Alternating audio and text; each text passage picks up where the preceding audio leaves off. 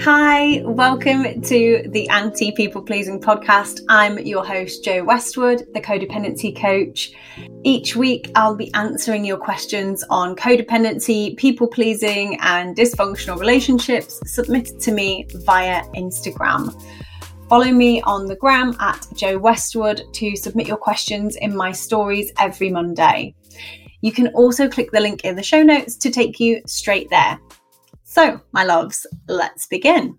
Before I get into this first question, I want to give you a content warning.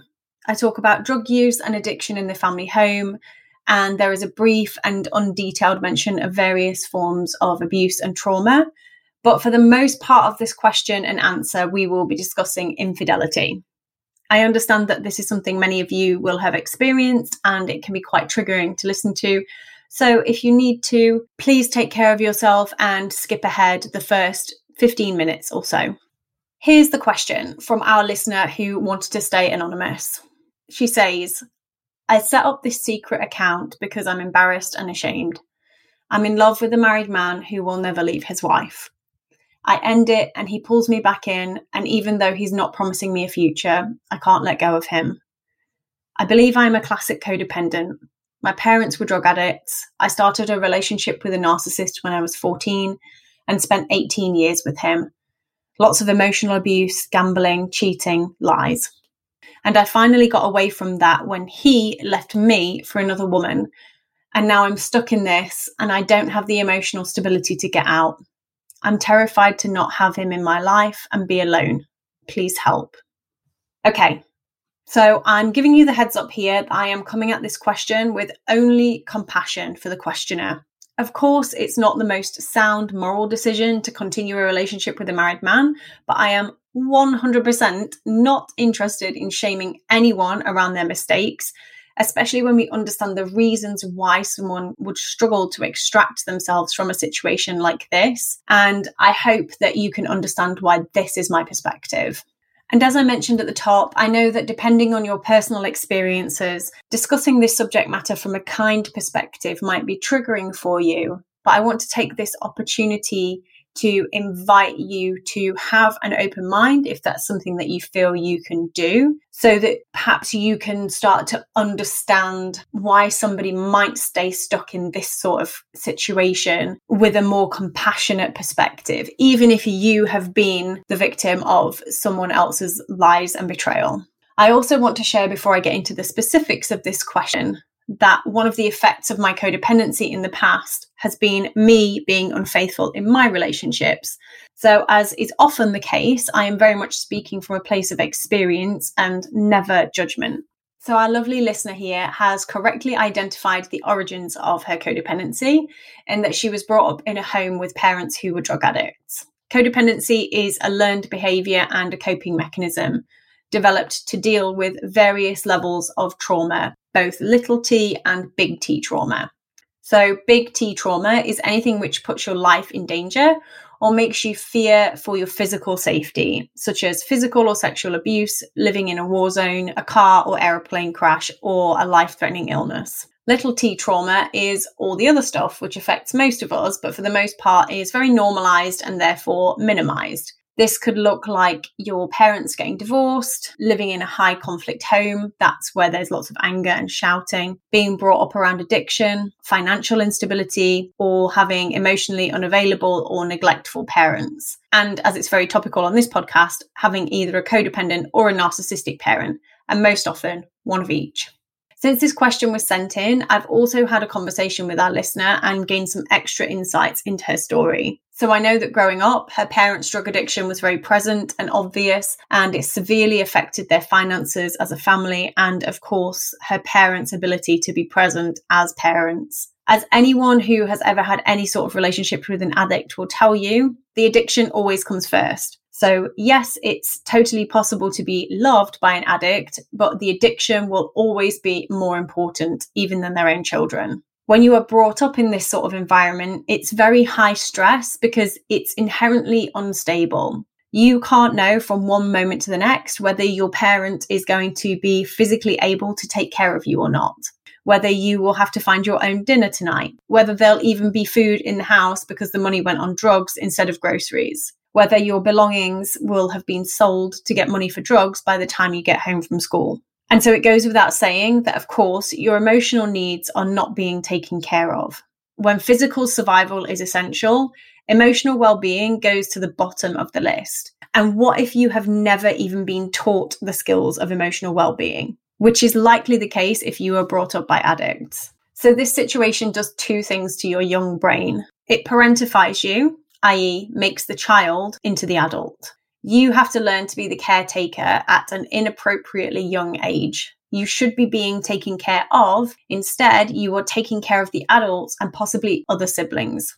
The likelihood is that you are made to feel valued for this parentified role that you have taken. And so you start to link doing with value. Hence why codependents are often overworked, overwhelmed, and completely exhausted, because we are constantly doing the most. It also teaches you that the dysfunction, abusive, and neglectful environment you are growing up in is what love is. You grow up thinking love is people lying to you, betraying you, stealing from you, ignoring you, mistreating you, and controlling you. You grow up thinking love feels like chaos, the famous emotional roller coaster of extreme highs and lows. And so it tracks then that you would end up recreating this pattern in your future adult relationships and mistaking it for love.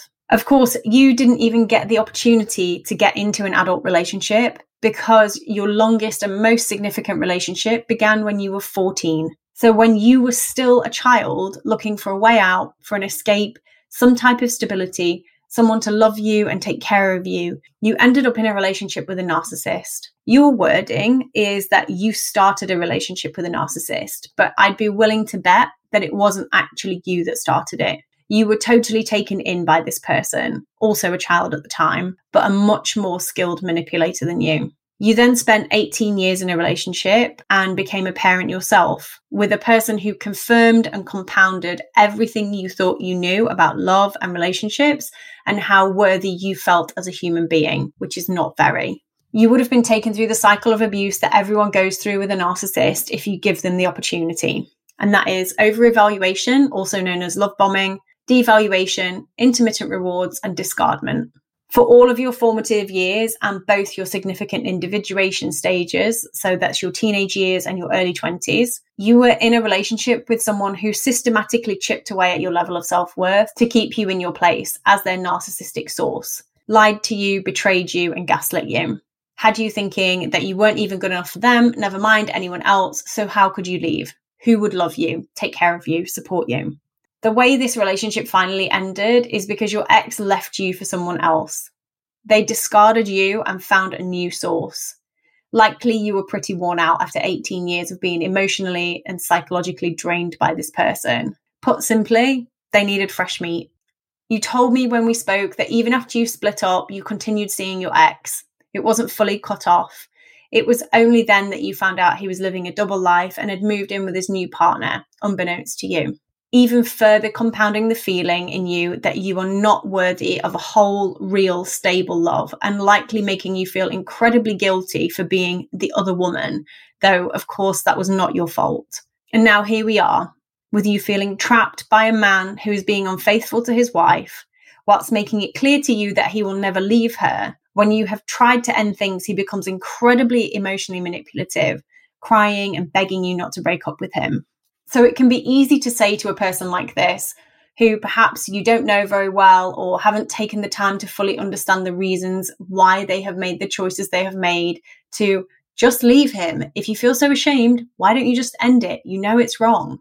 And yet, when we see an abused dog that won't leave its owner, we have compassion, because we know the dog has been conditioned to believe that even this abusive home means a sense of safety. It's familiar, and it may even be all they have ever known. Now, of course, I'm not comparing our lovely listener to a dog, though as a passionate dog mom myself, I personally do not take that as an insult. But the way that we are conditioned in dysfunctional relationships by manipulative and abusive people is just the same way that we would train or condition an animal. And yet somehow we expect a person who has been brought up in such a turbulent home and has never known what steady, consistent, requited and reciprocated love and care feels like, should simply be able to cut things off, which quite frankly, that expectation is unfair and lacking in nuance and understanding. So my answer this far has been me basically just explaining your life to you to try and give you some context for why you feel the way that you do and why it's so hard to do what you know is right and what you ultimately want. And it's so important to understand our life events and experiences in context so that we can start to dissipate the shame we may have around them. No one makes big, brave moves out of shame. Shame paralyzes us. So hopefully we're all on the same page with Dear Listener's dilemma, seeing the patterns and causes and understanding why it's so hard to leave this new dysfunctional relationship. But what next? What can you actually do to leverage yourself out of it? Firstly, you must start working on your self-worth. And I gave some tips for how to do this in very practical ways in episode 2. So go back and check that out. And you also need to get your support crew on board. You need to let your nearest and dearest, the ones you can really trust, know that you are planning to leave this relationship and it's going to be incredibly tough and you're really going to need them. They need to know that the first 3 to 6 months, depending on how persistent and manipulative he is, are going to be a wrench. You will want to go back to him. He will find ways to contact and potentially harass you. You're going to need pals on call. You might need help with childcare so that you can take mental health breaks. You might need to book in a regular friend date to just talk and cry and blow off steam. And you need to make a deal with your support crew that before you ever contact him again, you will contact one of them instead so they can talk you off that ledge. You also need to be really strategic about ending the relationship with any manipulative person. Often when we try to cut things off with someone like this, we do it in an emotional, I've had enough, that's it type of outburst. It's like those stories that seem to always be in the news in the 80s and 90s about people being overcome by superhuman feats of strength when their kid or loved one had been trapped or rolled over by a car. There's a name for it. It's actually called hysterical strength. In that moment, you feel full of adrenaline and capable of anything, but you can't maintain it. If I asked you to just pick up the front end of your car right now, you couldn't, because that burst of strength and urgency isn't there. Likewise, if I say to you, just leave this guy, he's using you and he's the only one benefiting from this, you know it's true, but without the preparation and backup, you can't do it. And even if you do get fired up and make the move, you'll just bounce back because you don't have the strength to maintain the boundary. So, to your plan. When you have your support crew on board, you need to decide when and how you are going to do it. In person or over the phone or text. Pro tip here, you don't owe him anything. You don't owe him an in-person conversation, and I would actually advise against it. Will you be alone, or do you need the moral support of a friend when you do it? Then you need to save any communications you feel you might need as evidence, depending on how you think he will react. But you need to put them somewhere hard to access, like on a hard drive or a memory stick that your friend keeps hold of. And then you delete all the communications from your phone and computer so you can't go back and read the text threads when you feel lonely. I'd also advise a total break from social media for a while too, so he can't access you there and you're not tempted to seek him out with your Finsta account. And finally, of course, block him everywhere. And when you make the break with him, you must include some form of the words, do not contact me ever again. I do not want to hear from you. Do not come to my house and do not attempt to contact me. It's over. Is this a bit dramatic? No. This is what women have been conditioned to think, that a reasonable and equal response to being manipulated is dramatic. Because we have been conditioned to be nice and polite and make people, especially men, comfortable at all costs, we don't want to seem hysterical or over the top. So we go softly and gently, and our boundaries are weak and poorly communicated. So of course, they never hold. It's so easy when we are afraid of making big, bold, clear, unequivocal moves for people to claim that they misinterpreted us or simply to run roughshod over our boundaries. So though the way I have described ending this relationship may sound dramatic in terms of how we have been conditioned as women to act, what's really more dramatic? Breaking up with someone in a clear, clean and concise way and maintaining a boundary which is much healthier for you, therefore leaving room for you to develop a real, fulfilling relationship with someone in the future, or continuing the generational dysfunctional patterns that you have been stuck in for your whole life, in part by staying in a relationship with a married man who cries on your doorstep when you try to break it off. I want to finish by saying, I know that this feels huge, but it is not insurmountable. Quite frankly, you have done incredibly hard things for your whole life. You have survived drug-addicted parents, a narcissistic, emotionally abusive husband, and now this exhausting roller coaster ride, all while being a mom and holding down a job amongst all the other vital roles that you play in people's lives. I know you probably can't feel it right now, but you can lean on my faith in the meantime. You are worth so much more than this. You deserve more than this. You deserve happiness, honesty, loyalty, and fulfillment, and you deserve to be loved wholly and completely by someone who is capable of that. Our second question today comes from Veronica, who asks, is it possible to be codependent and narcissistic at the same time? So from a very long answer to a very short answer, the TLDR, or is it TLDL, too long didn't listen, is no. I actually get asked this question surprisingly often, always by codependent people, and I understand why. And there are a few reasons for this question.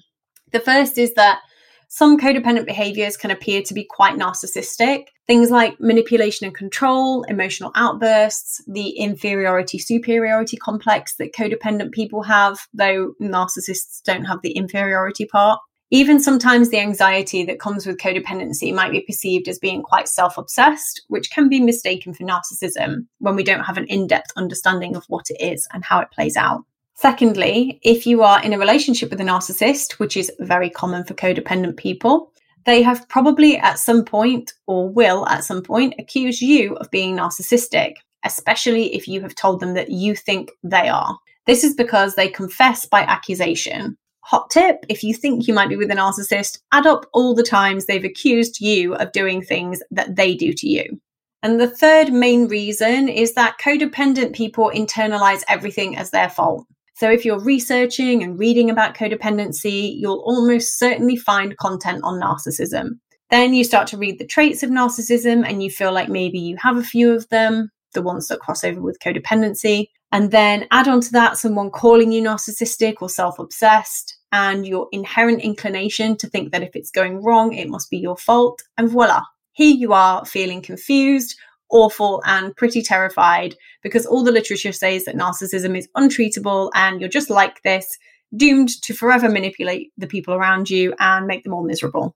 Now, where it gets interesting and possibly a bit confusing is that when two codependent people get together, because of the follower nature of codependence, at some point, one of them is going to have to become the dominant one, because otherwise the relationship lacks in structure and drive. And the more dominant partner may start to display some narcissistic tendencies, which are really just their codependency dialed up to 11 out of frustration and the need to control the relationship and make it do what they want it to. If that relationship ends, which, let's face it, at some point it's going to blow up, because what's messier than a codependent and a narcissist together? Two codependents. So when it ends, both people will go back to being pure cut, straight up Cody babies. The apparent narcissism from the dominant partner was situational. The big clue that you are not narcissistic is the fact that you are asking this question. It goes against every fiber of a narcissist's being to ever admit that there might be something wrong with them or their actions. So if you're asking this question, though you may be experiencing some of what I've already described, the high likelihood is that you're not narcissistic. Okay, next question. This one's from Sophie, who asks, why do I have a compulsion to tell everyone everything / can't keep a secret? Well, thank you so much for this question, Sophie, because it's kind of a fun one. This is a fun little quirk of codependency, where we feel the need to overshare and share intimate details and so-called secrets with people in order to bond with them quickly. What we are actually trying to do when we're oversharing is enmesh with another person. And this goes for all types of relationships, friendships, work relationships, and romantic relationships. And what it means to enmesh is, I don't know where I end and you begin. It's almost like we're trying to morph into the other person and become one with them. So the dysfunctional codependent part of us leverages everything at its disposal including intimate details of our own lives and secrets that have been entrusted to us, to force a speedy kind of hyper bond with someone. Of course, when we do this, not only are we potentially betraying someone else's trust, but we are not giving ourselves the chance to see if this person is actually someone that we want to create a bond with. And so then we're betraying ourselves as well. As you may have heard me say before, it's helpful in all situations for codependents to slow down. Or as my clients will tell you, slow the fuck down. This is my legacy and I'm okay with it. And this is another place you can apply the advice to slow down. Just try to think before you speak. Put a 5-second rule in place before you open your mouth. Ask yourself, do I really need to share this right now? Even if I want to tell this person this thing, can it wait? Would it be better to find out if they're trustworthy first? What's the rush? Is this really necessary? Could I just talk about something else instead? So I hope that's given you some helpful and interesting insight into that little quirk, Sophie. And our final question today comes from Jess, who asked, I'm dating and I'm struggling on how to explain that I'm setting firm boundaries. I'm in codependent recovery, I'm just not sure how to say it, if I have to at all. Okay, Jess, you don't need to announce your arrival, baby. This isn't a train station.